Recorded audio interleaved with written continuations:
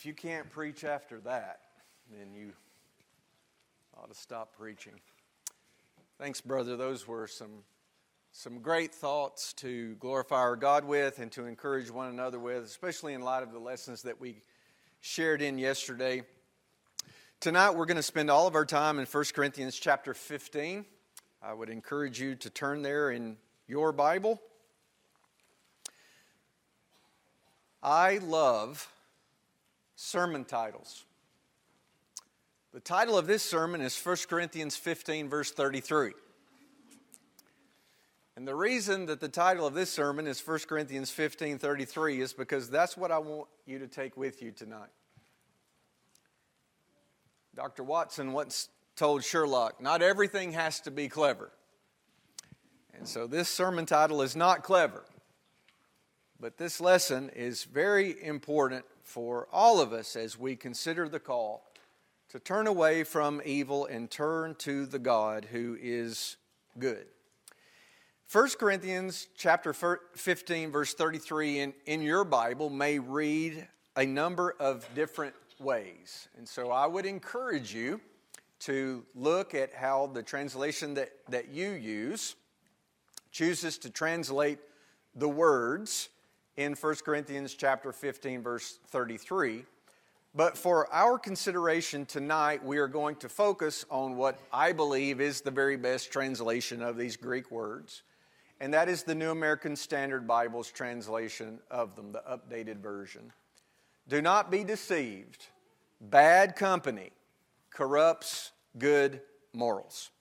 And so we are going to consider 1 Corinthians 15, verse 33 tonight in three parts. First of all, we're going to look at the definitions of these words.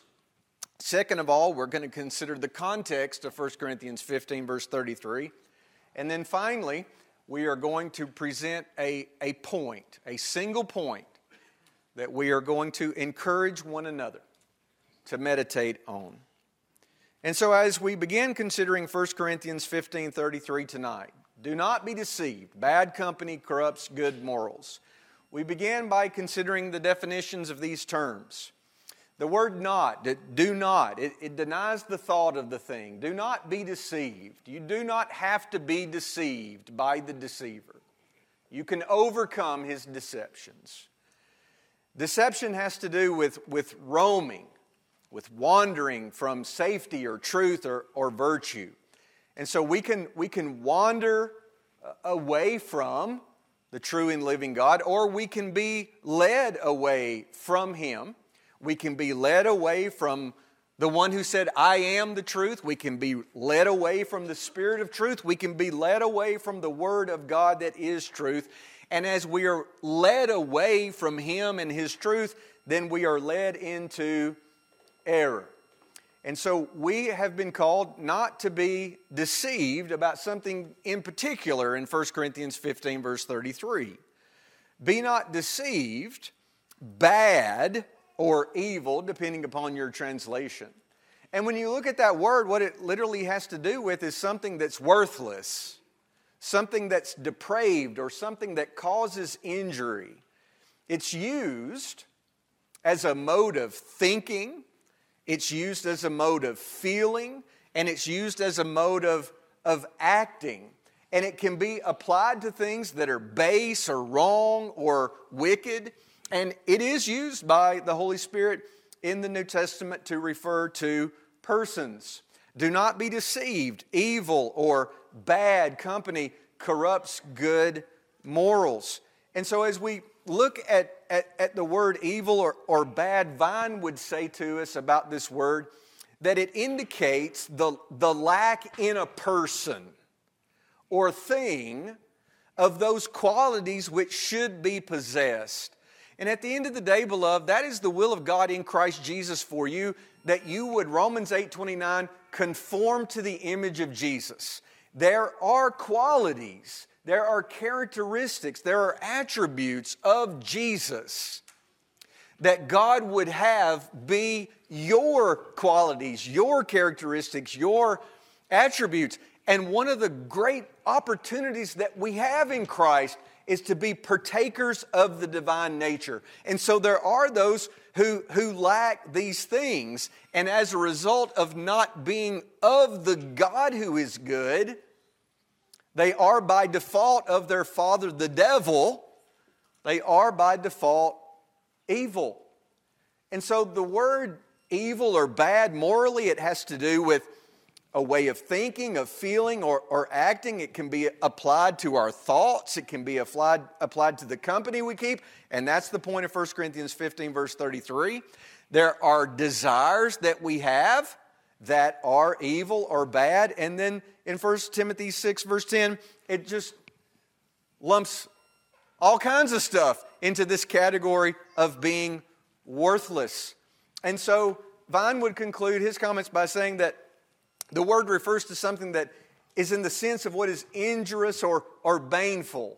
In other words, it is the opposite of good. And that is the simplicity of the gospel of Jesus Christ that we shared in yesterday. And if you weren't here yesterday and you like to take notes and you like to remember things because you're like me, you can't remember them unless you write them down, then write this down. If something is good, it is of God. If something is evil, it is of the devil. And that is literally what the word means in 1 Corinthians 15, verse 33. There are people that fall into the category of bad. They are bad company. They fall into the category of evil company. And so be not deceived about the company that you keep. And the word company, it has to do with companionship. It has to do with contact. It has to do with communion. Vine would say it has to do with an association of people, those who are of the same company. Be not deceived. Evil or bad company corrupts. There are people that fall into the category of being evil or bad. And if you find yourself in a company of those people, then the Spirit of truth would have you to understand, would have me to understand, would have us to understand that that company that you're choosing to associate with yourself, that company that you're choosing to keep, it's going to corrupt you.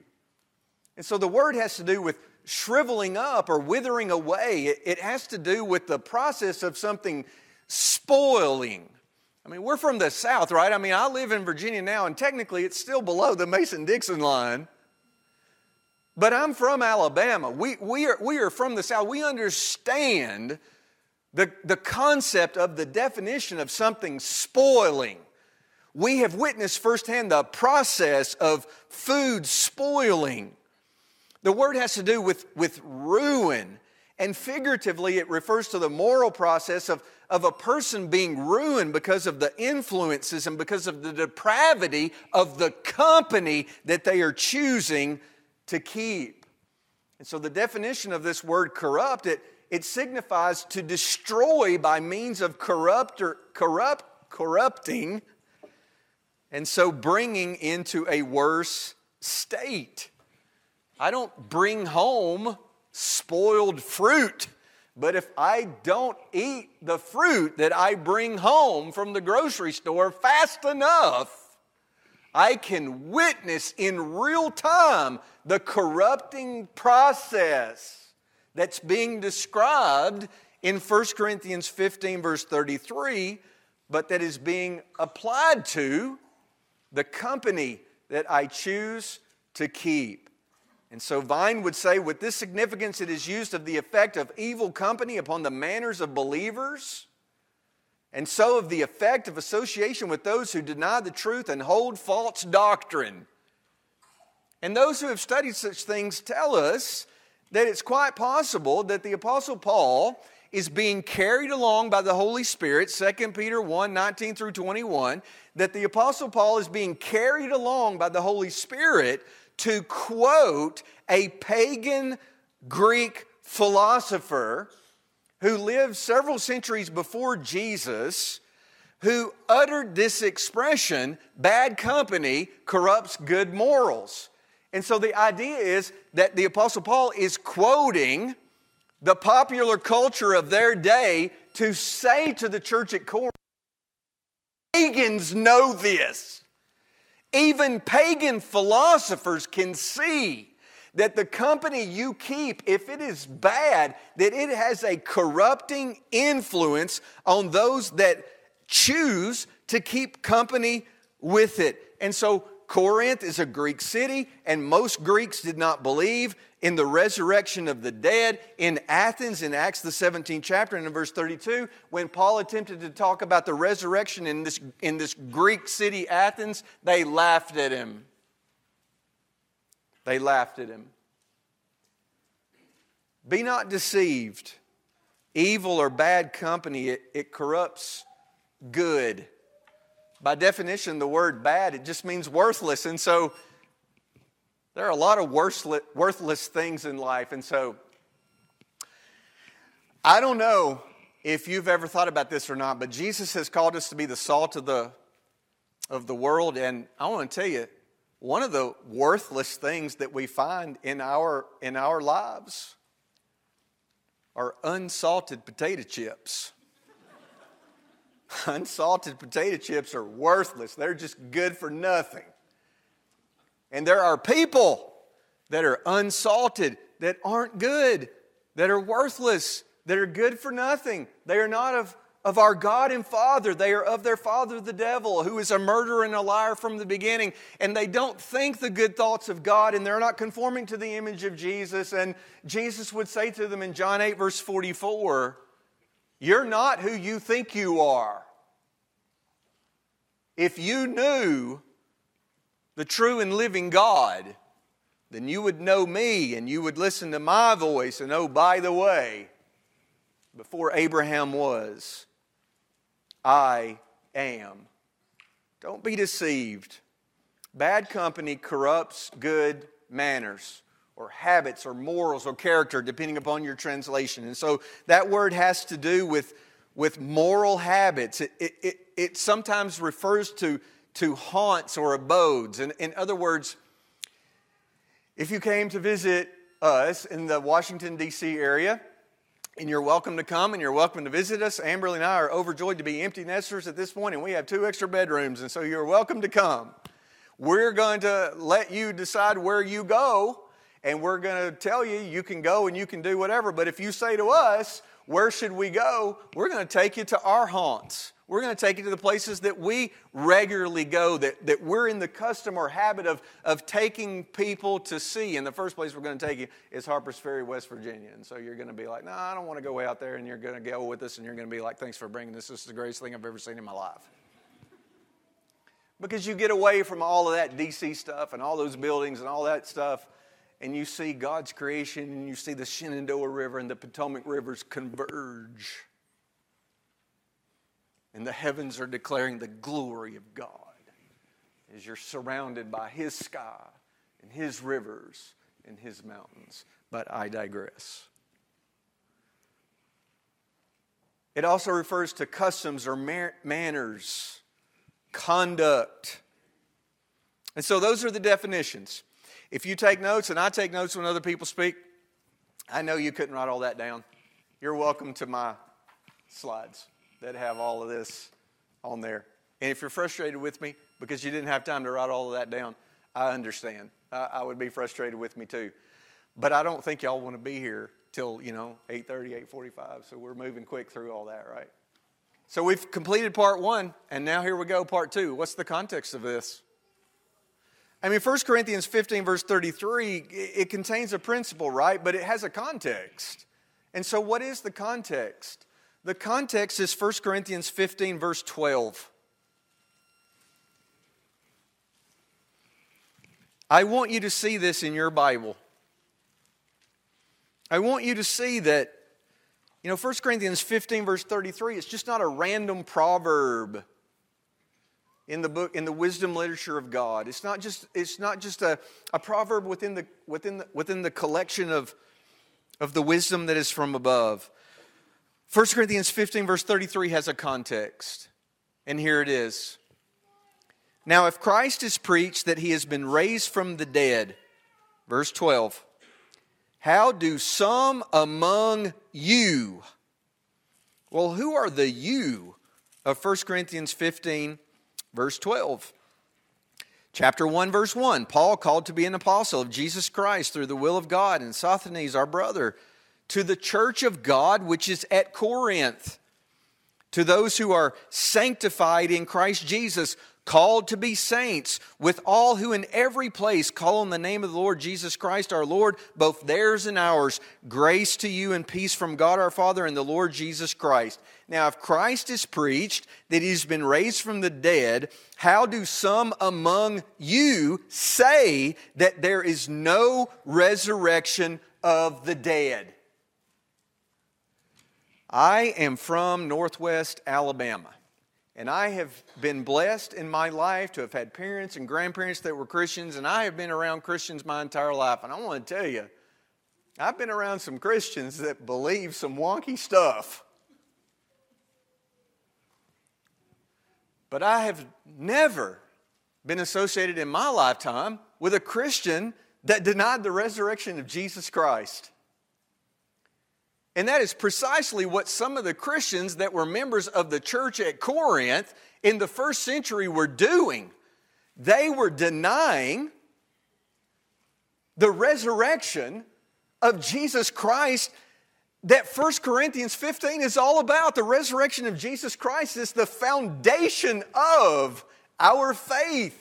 The resurrection of Jesus Christ, Romans 1, 3, and 4, it declares Jesus to be the Son of God, and in declaring Him to be the Son of God with power, it declares that everything that Jesus said is true. And if Christ be not raised, if Christ is not risen, then why in the world are we doing church? Why are we doing church of God or church of Christ? And so why were there Corinthian Christians who were saying that there is no resurrection of the dead? They were saying that because they had been corrupted by their culture. And I want to reiterate what we talked about yesterday. One of the differences between the God who is good and the evil one who is referred to as the devil is with God, just about everything is binary. And the devil comes to us and he just wants to lay out this smorgasbord of options. And so there's all these different choices that are laid out before us. And the fact of the matter is, every one of them that the devil presents to us, it is designed to lead us away from God. And God says to us, okay, there are two choices. And here they are. And this has been true of Christians in Jerusalem. It's true of Christians in Corinth in the first century. And it's true of the Northfield Boulevard Church and the Annandale Church and every other church that we may be associated with, whether we're members or have friends or families there, whatever. It's true of everyone. You have two options. You are either going to conform to the image of Jesus Christ, or by default, you are going to be conformed to the culture in which you live. Those are your options. You can just choose not to conform to the image of Jesus, and you can just drift right into the corrupting influence of the culture in which you live and conform to it by not going about the business of girding up the loins of your mind. 1 Peter 1, verse 13. Christians influenced by their culture are evil company. That's the context. Christians, not unbelievers, Christians. Christians who, influenced by their culture, are evil company who are corrupting the good morals of Christians who have been influenced by the Christ. That's the context. And so what we're talking about tonight is not being in the world, John 17, but not of the world. That's not what we're talking about. And somebody says, well, wait, what about this? Or wait, what about that? We're not talking about that. That's not the point, because that's not the context. The context is other Christians. You see that? I think that is so important for us to understand. I had a brother tell me one time, Jason, I don't understand why you don't want to be involved in something that your brethren are doing. Well, just because my brethren are doing it doesn't make it right. And there were some brethren at Corinth who were thinking some things that weren't right. And they were defined as bad company that were corrupting good morals. That's the context of 1 Corinthians chapter 15, verse 33. And so here is part 3. A single point that I just want to encourage you to meditate on. If Christians who do not believe in the resurrection of the dead are evil company that corrupt good morals, then what of unbelievers? I mean, be not deceived, brethren. If you've got brothers and sisters in Christ that you're keeping company with who don't believe in the resurrection, and that company is going to corrupt your good morals, then what of unbelievers? What of folks who don't even believe in the true God? What of friends who don't even believe in the real Jesus? What of people who don't even believe in the person of the Holy Spirit? If I am in danger associating myself with Christians who do not believe in a single point of doctrine, albeit the resurrection is the cornerstone doctrine of our faith, but if I'm in danger associating myself with Christians who do not believe in a point of doctrine, then what will become of me if I associate with folks who do not even believe in the author of doctrines? And I've listed 6 things here, but I mean, you could take this slide and delete those 6 and add 6 other ones.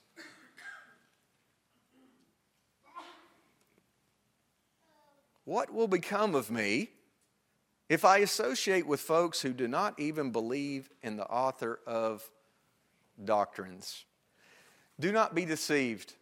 Bad company corrupts good morals. As we dig deeper into that word corrupt, it's a present tense verb that indicates the continuing effect the company one keeps has on one. The continuing effect. The effect is that the bad company gradually and progressively destroys the good morals of the follower of the disciple of the risen Christ. The bad company is going to corrupt your thinking. The bad company is going to corrupt your speech. The bad company is going to corrupt your behavior. And the corruption of one's good morals by keeping company with evil according to the Holy Spirit of God is inevitable. And that's one of the ways in which the devil attempts to deceive us. He wants you to think that you're the exception to the rule. And you are not. And neither am I. Just because you're faithful tonight,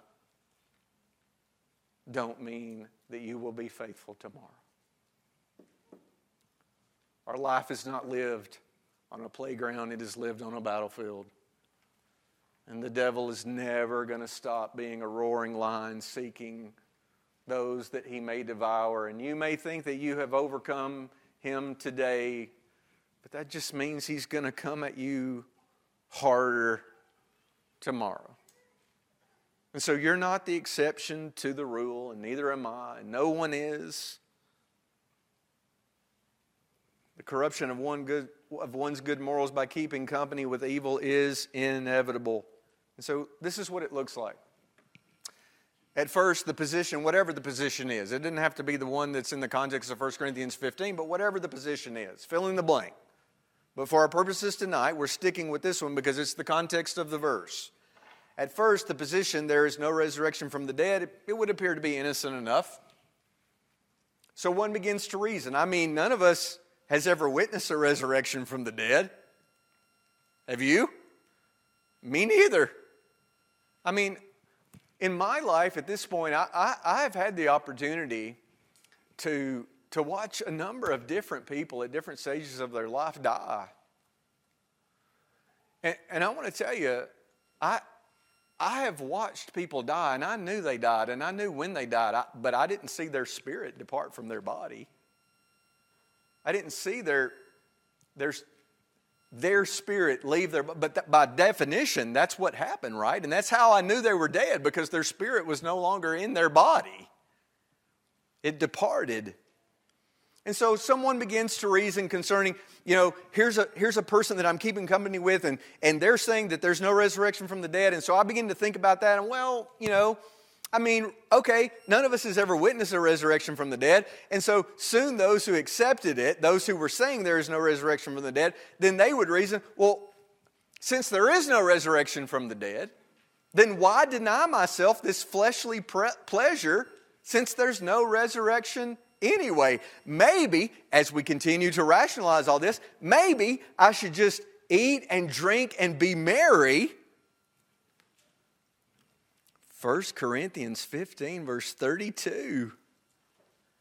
If the dead do not rise, let us eat and drink, for tomorrow we die. Do not be deceived. Do not think that false doctrine is innocent. And do not begin to reason, and then don't accept the false doctrine, and then continue to reason, and then change your behavior. And as we move away from 1 Corinthians chapter 15 for just a moment, and we turn our attention to 2 Timothy chapter 2, and 3 verses there, 16, 17, and 18, as we read those verses and meditate on them and reflect on them, 2 Timothy 2:16, shun profane and idle babblings, for they will increase to more ungodliness. Their message will spread like cancer. Hymenaeus and Philetus are of this sort, who have strayed concerning the truth, saying that the resurrection is already past. And here's what they do. They overthrow the faith of some. So in summary, 2 Timothy 2, 16 through 18, false doctrine leads to an increase in more ungodliness. Untrue messages, they spread like cancer. False doctrines cause one to stray concerning the truth, and false doctrine serves, and the deceiver deceives through words. False doctrine overthrows the faith of some. Do not be deceived. Bad company corrupts good morals, and so we think we're the exception to the rule, and we find ourselves in company with another, and we begin to say things like, I can fix him.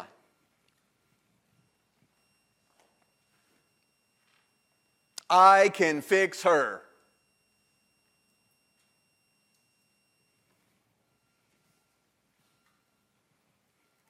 I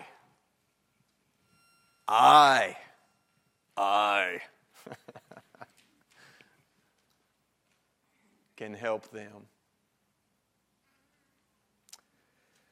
Do you believe Romans 1:16 tonight?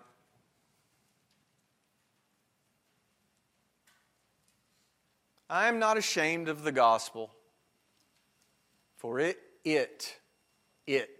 the gospel of Jesus Christ, it is the power of God unto salvation. Not me, not you. And I'll tell you something else Romans 1:16 doesn't say. It doesn't say that the power of the gospel is in my ability to present it. Everybody that I have ever had a role in their obedience to Jesus, it was just simply me pointing to the verse and having them read it. And then just asking them, what do you think that means? And on more than one occasion, I've had somebody say to me after they've read one of the passages that communicate, what must I do to be saved? I've had more than one person say to me in my life, can we go right now? Can we go right now? You are not the exception to the rule. And I want to tell you something else. You're not the Savior. That role has been taken, and His name is Jesus. And you are not the power of God unto salvation. The gospel is. And so don't be deceived about your ability to change folks that the Holy Spirit has defined as worthless.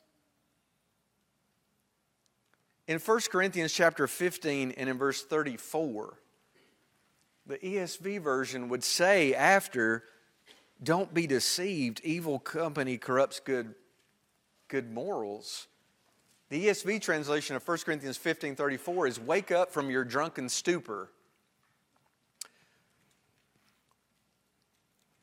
The Greek words there mean to become sober, to come to one's senses. And so that word is used to describe being intoxicated by strong drink, but that's not what's in the context of 1 Corinthians 15.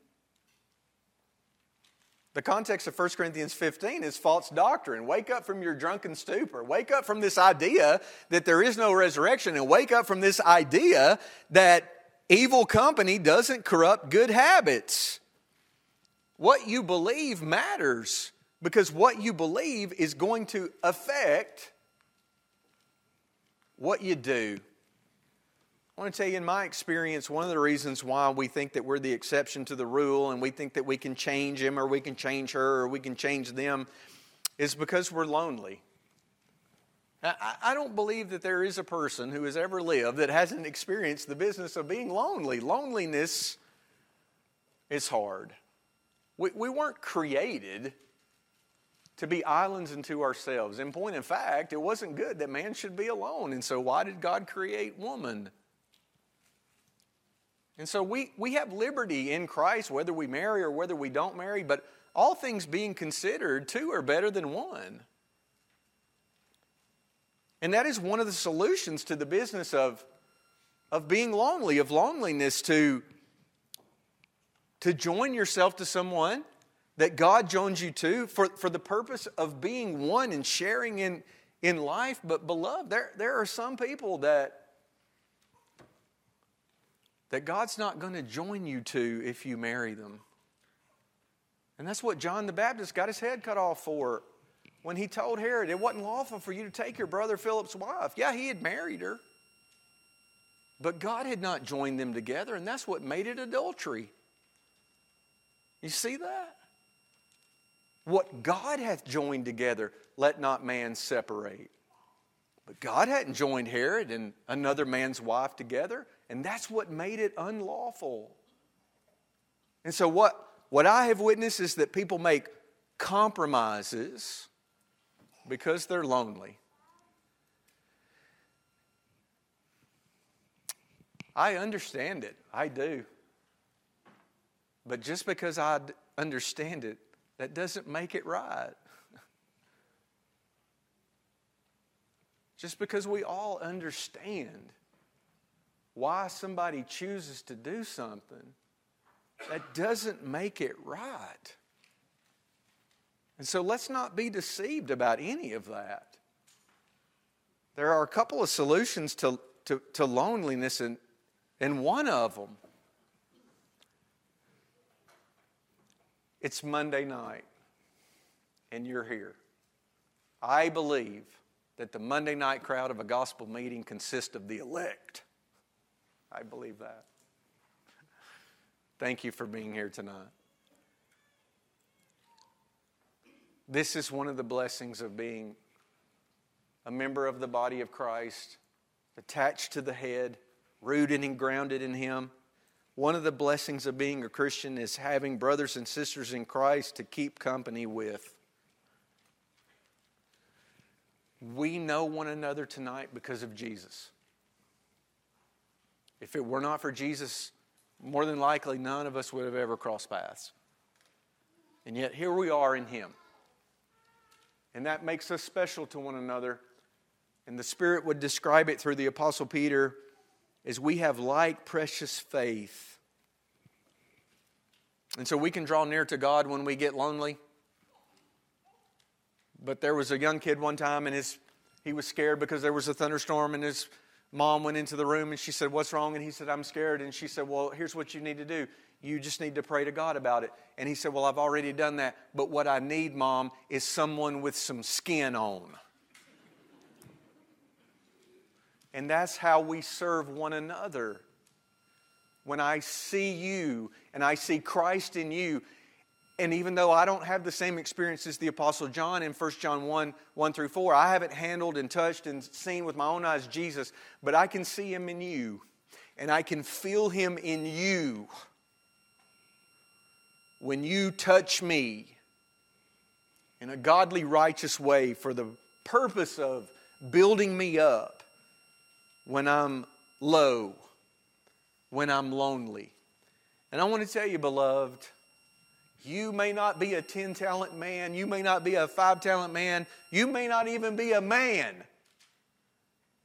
You may be a 1-talent male or female. You may be a 1-talent brother or sister in Christ. But you can tell somebody that you love them. And you can tell somebody that you're praying for them. And if it's not your style to say it verbally to them, you can write it down on a card and you can hand it to them, or you can mail it to them, or you can email it to them. And I want to tell you, I got a banker's box full of cards in my office of people who have done just that for me. And there are times in which I look back on those when I'm low, and those things help me. You can do that for your brother or for your sister in Christ.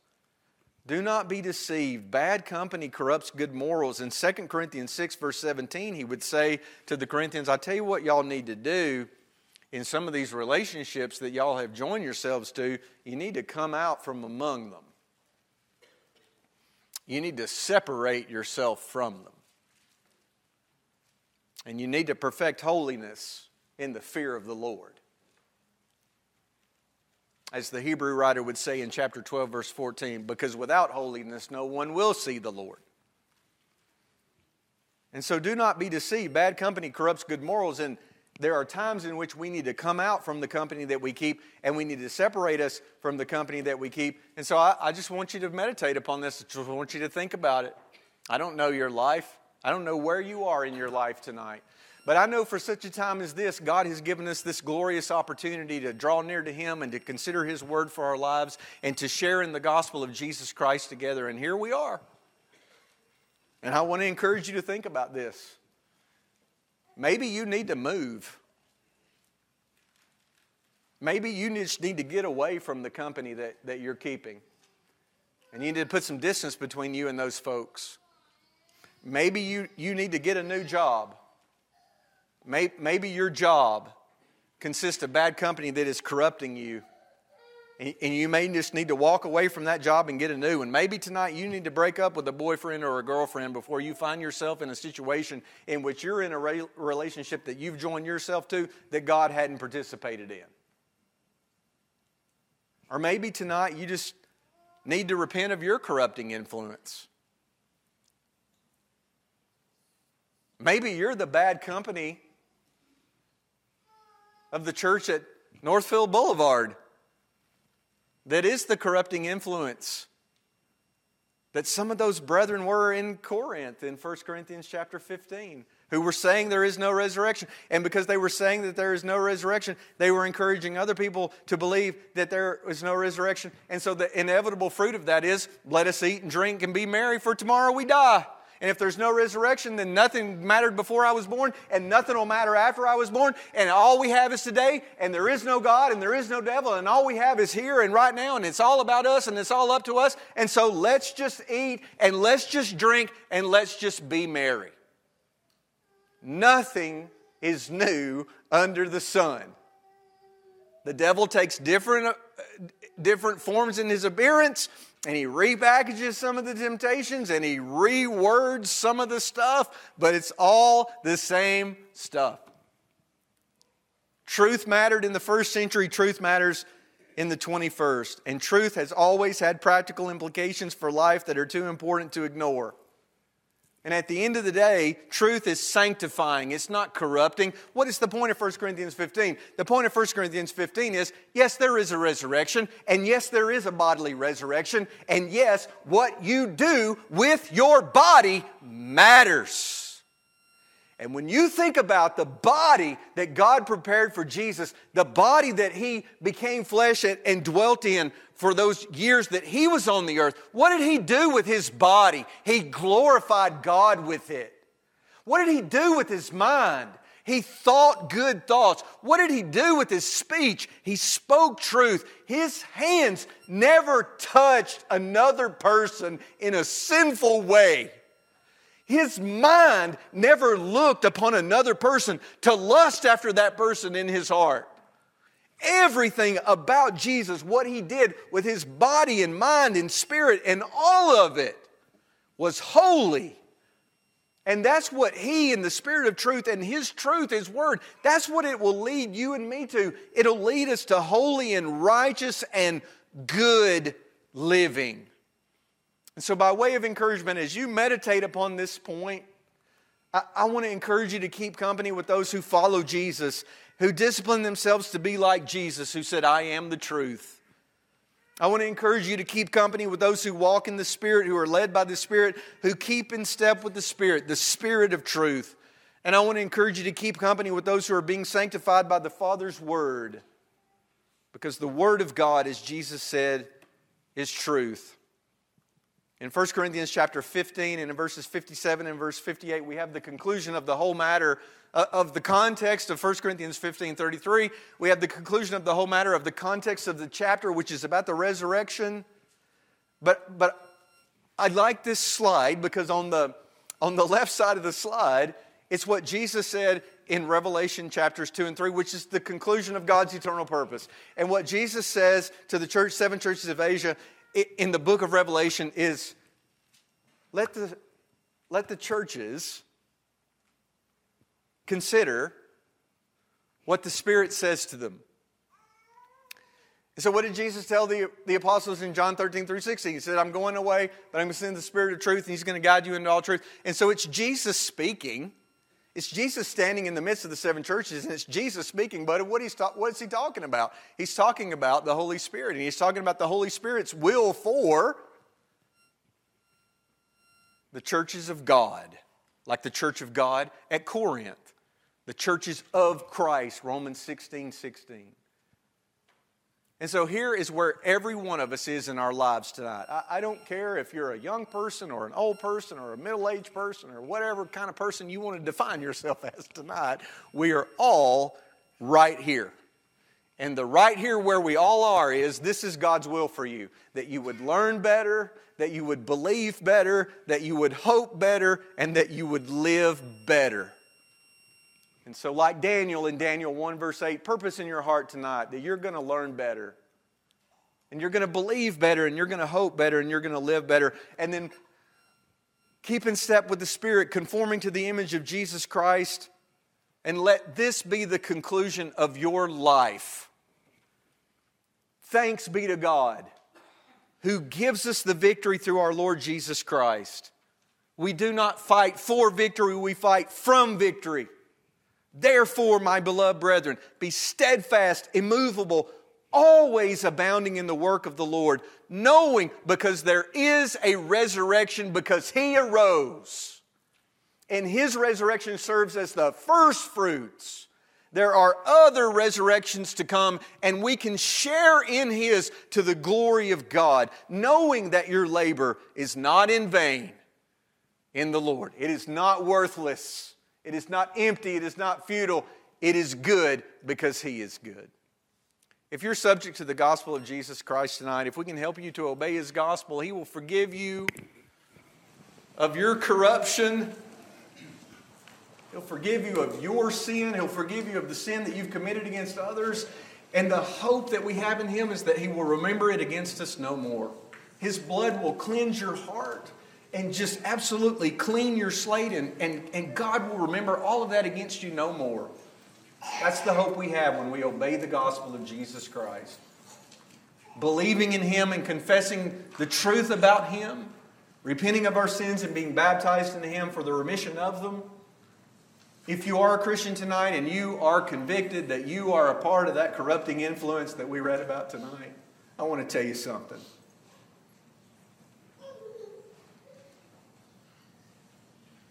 1 Corinthians 15 doesn't say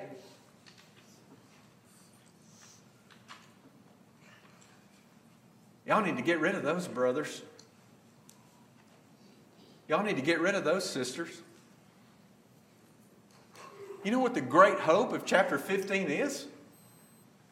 That those people that were wrong about the resurrection, that their darkened minds would be enlightened by the truth of God through Jesus and the Spirit about Jesus and about His resurrection, and that because they had, where'd my slide go?